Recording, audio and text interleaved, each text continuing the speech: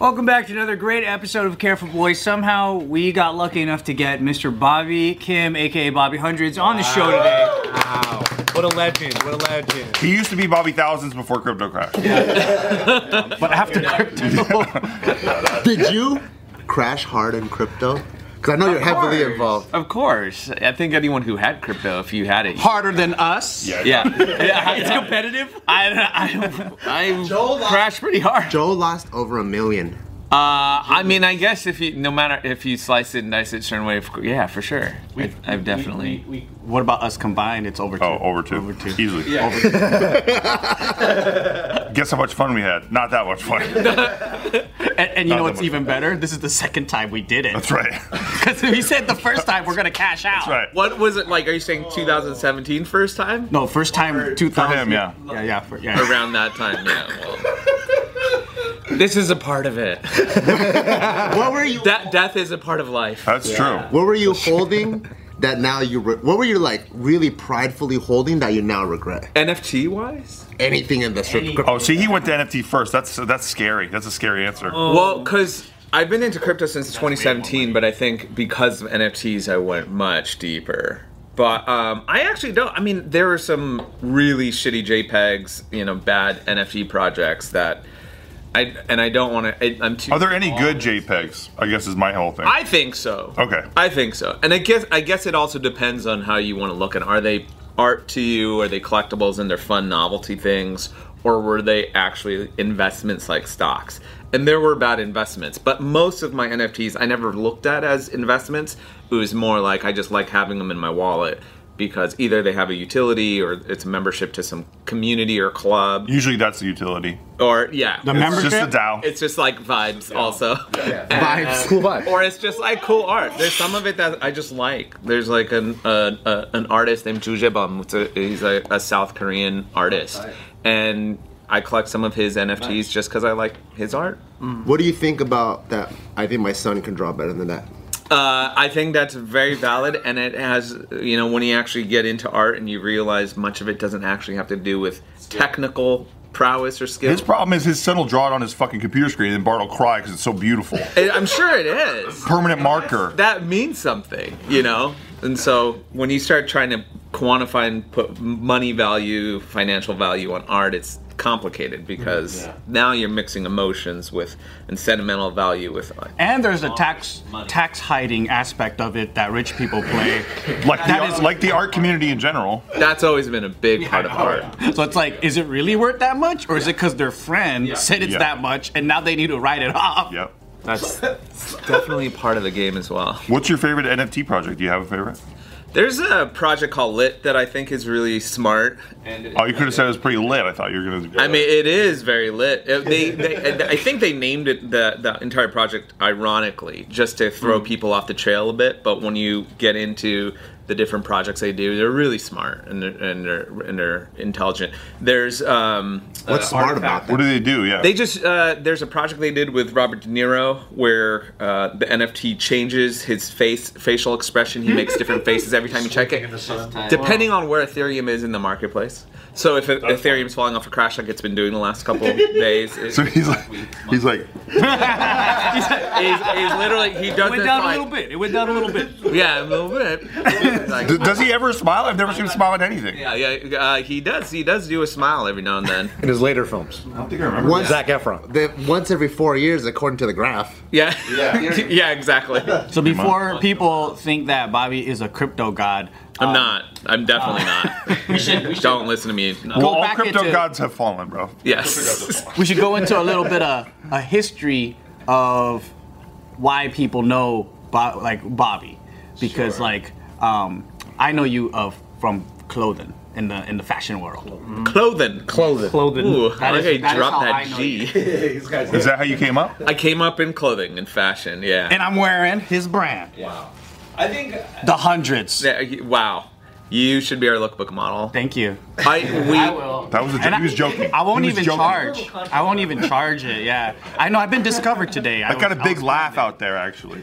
We do get a lot of those messages from kids saying, "I will model for you for free," and I'm like, "Why would we want you to model for us? It's gonna cost you. Yeah, that actually costs us. That's another. Do you guys get this? I'll come work for you for free. Yeah. And I'm like, Because do you know? that's what you're I'm taught. giving you. I'm training you for free. That's what it sounds like. You know, like why would I do That's that? like the thing now. They're like it's like when they watch those hustler videos. They're like, you know what you gotta do is you gotta learn how to work for free, man. And then when you work for free, then you just fucking learn. I want to see your Gary V impression. Can you do your Gary V impression? Nah, I'm not good. The new thing too, though, is that they'll do that first thing where they're like, "Hey, I want to work for you for free. I'm gonna fucking hustle," and then they'll watch like some TikTok video, like 2 days into working for you, where it's like, "If you're working for free, you're getting ripped off," and they're like, I'm getting fucking scammed." It's a 2-day turnaround. So much conflicting content. Yo, I need to get a paycheck, man. I'm not respecting myself. But you get a good 2 days of free work. Yeah. The best work of two. That's hilarious, dude. Yeah, I mean, but I got in through fashion, and speaking of arts, I think I was an artist first. As early as I can remember, I was drawing, I was attracted to the arts, and I never thought I could make a living doing that just because I was conditioned from my parents and my Korean immigrant parents and my teachers and people in my neighborhood that were like, you're never going to make a living being an artist. Even my school counselor, I remember, she's just like, no, you should definitely not go down this path.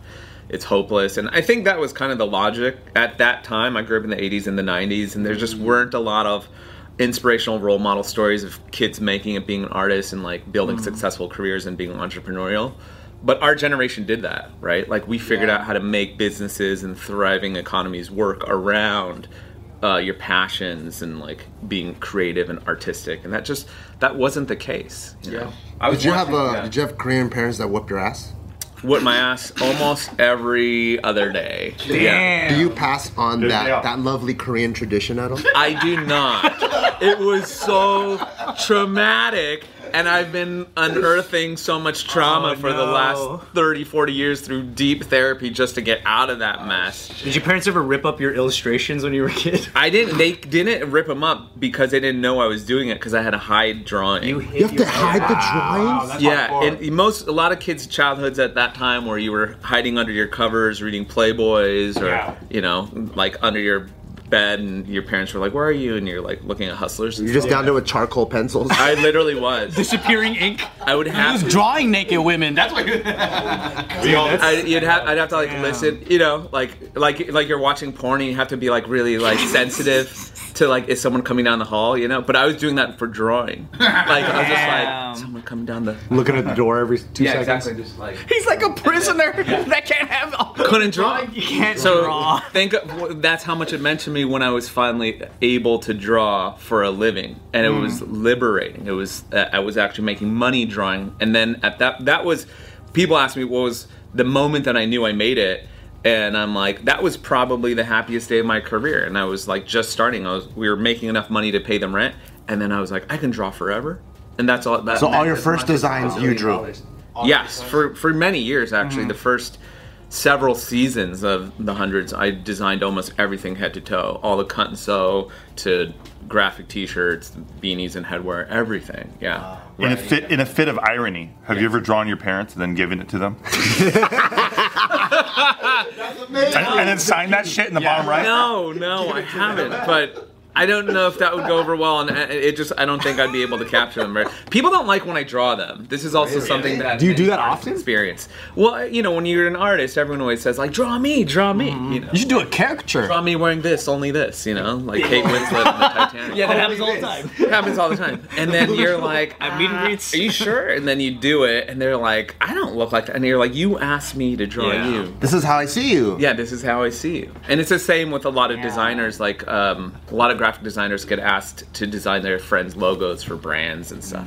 Do my logo. And they're like, are you sure you want me to do it? Yeah, I want you to do my logo however you think it looks best. And then you design it. And then all of a sudden they have input. Because everyone's a designer these days, right? So everyone, You never tell them, you told me to do this. Shut the fuck up. that's what happens. So it's a very tortured relationship for an artist. and a When you designer. were when you were like collabing with all those early brands that were getting office space in your guys' headquarters, Yeah. were you also doing illustrations for those brands? If there were certain if we're partnering with certain brands or we're working alongside them, we want them to do what they do best.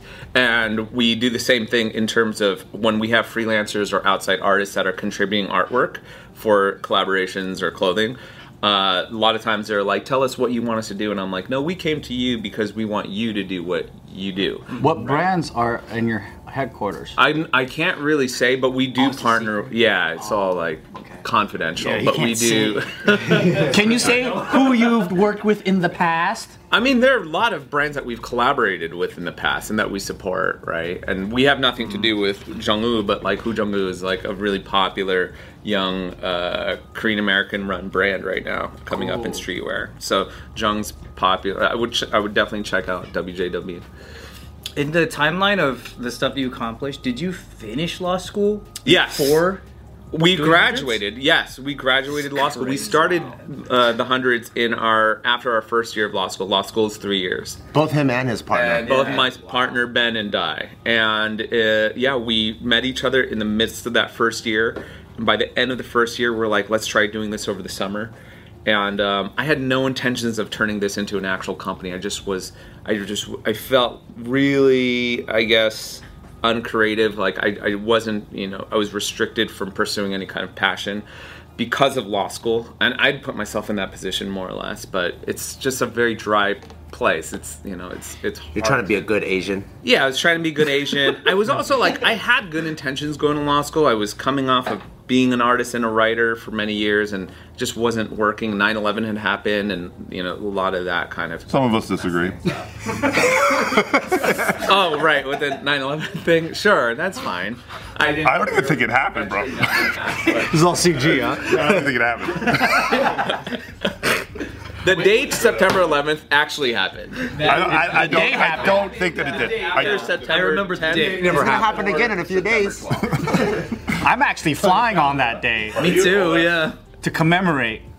You're not going anywhere? If you had to sit down and pitch somebody like what your company exactly is for new people who don't know you, like, Oh gosh, that's yeah. That question's become so impossible to answer. Don't you all find that question difficult to answer? Is it now? because the more you've expanded, the more things you do, or what is it? Yeah, there's more curious and interests, and it depends on also where my money's. It's like, where's my money coming from? I don't know. That's like in investments and like property and crypto. So if you have to describe the hundreds, then in 3 animals. Yes, in 3 animals. 3 animals. Yeah.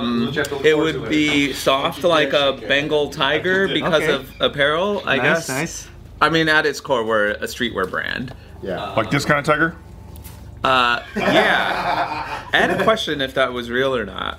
What do you think? It's a real white The tiger. universe is fake anyway, dude. Trust me. It's really fake. Yeah. It's fake. No, it doesn't matter actually. It looks sick, right? Is it real to you? It all looks. Everything is a myth and a narrative. So if that's what you're saying, then I believe it. I don't care either way. That's Our as long as you're streetwear god happy. right here. He's our influence. He went from full American to Eastern European. I'm an icon. He's Russian for sure. If I ran to you on the street, I would think that you're Eastern European. Oh, I thought you were gonna say I throw hands immediately. And that was the second part. Why would I do that? Have you had that answer? I caught myself in the mirror this morning and I wanted to throw hands and I was like, whoa, that's us. And I was like, okay. Oh my God, no. Do people often say that to you? It's a new rebrand for me, and It's a rebrand. I'm honestly not used to it, and I want to constantly punch myself in the face. The last couple months, he's been coming in with like crazy outfits. Yeah. It's a rebrand. Yeah. He used to look like a 48-year-old dad. Yeah. Are you 48 years old? I'm not. Okay. Yes. Okay. Well, I would never guess. No, I'm not No, a dad it was either. it was a 48-year-old dad on his first vacation to the Grand Canyon. That was his style. Yeah. I look Now like he's a 25-year-old Eastern European guy. That works. I'm getting that. That message is coming through loud and clear. This is a new flavor though today, Eastern European. Well, there's so many zippers, I don't even know what the fuck's going on. Just more pockets, really. Did you find that anyone see my keys, my wallet? That's utility. What do you search to find these things online? Punchable faces.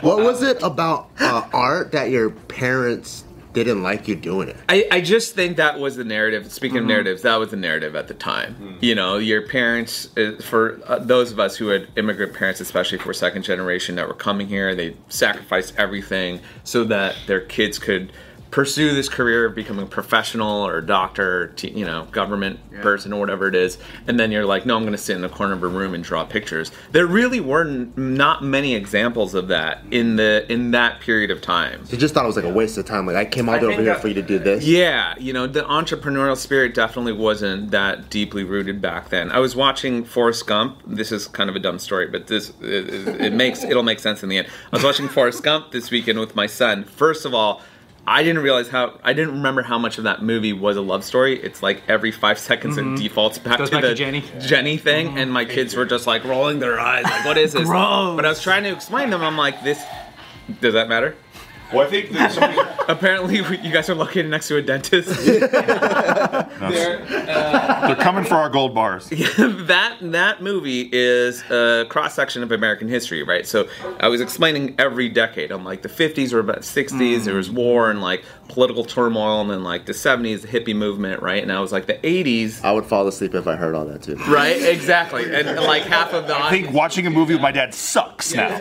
But then in the 80s was about like American exceptionalism and capitalism, right? Where people, and so like that was the chapter of the movie where they talk about Nike, and then he makes like the Have a Nice Day shirt, and it's all about these like starting up brands, and then he builds Bubba Gump, right? And so that was like, to me, I think that's what they were saying, like they're like, this is what the 80s are about. And so, but before that, you didn't have that as a part of American history. It was just like, here's your career path and this is what you follow, right? Like you're a GM guy, you work at GM for 80 years, you get a gold watch, like that's what you do, and you shut your mouth about it.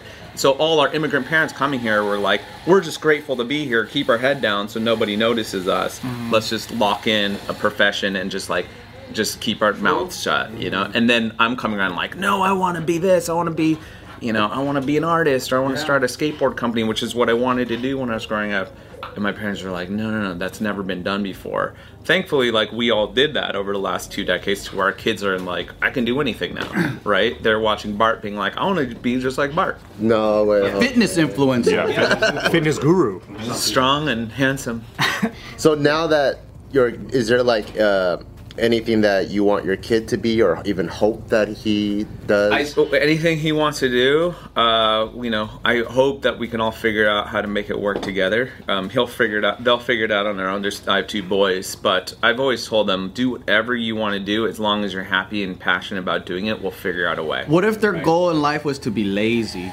Well, I feel like we can somehow turn into, because I think my children are very lazy. I'm incredibly lazy. And I think most of us who work really hard are actually lazy. Like, I work so much just so that I can lay down as much as possible.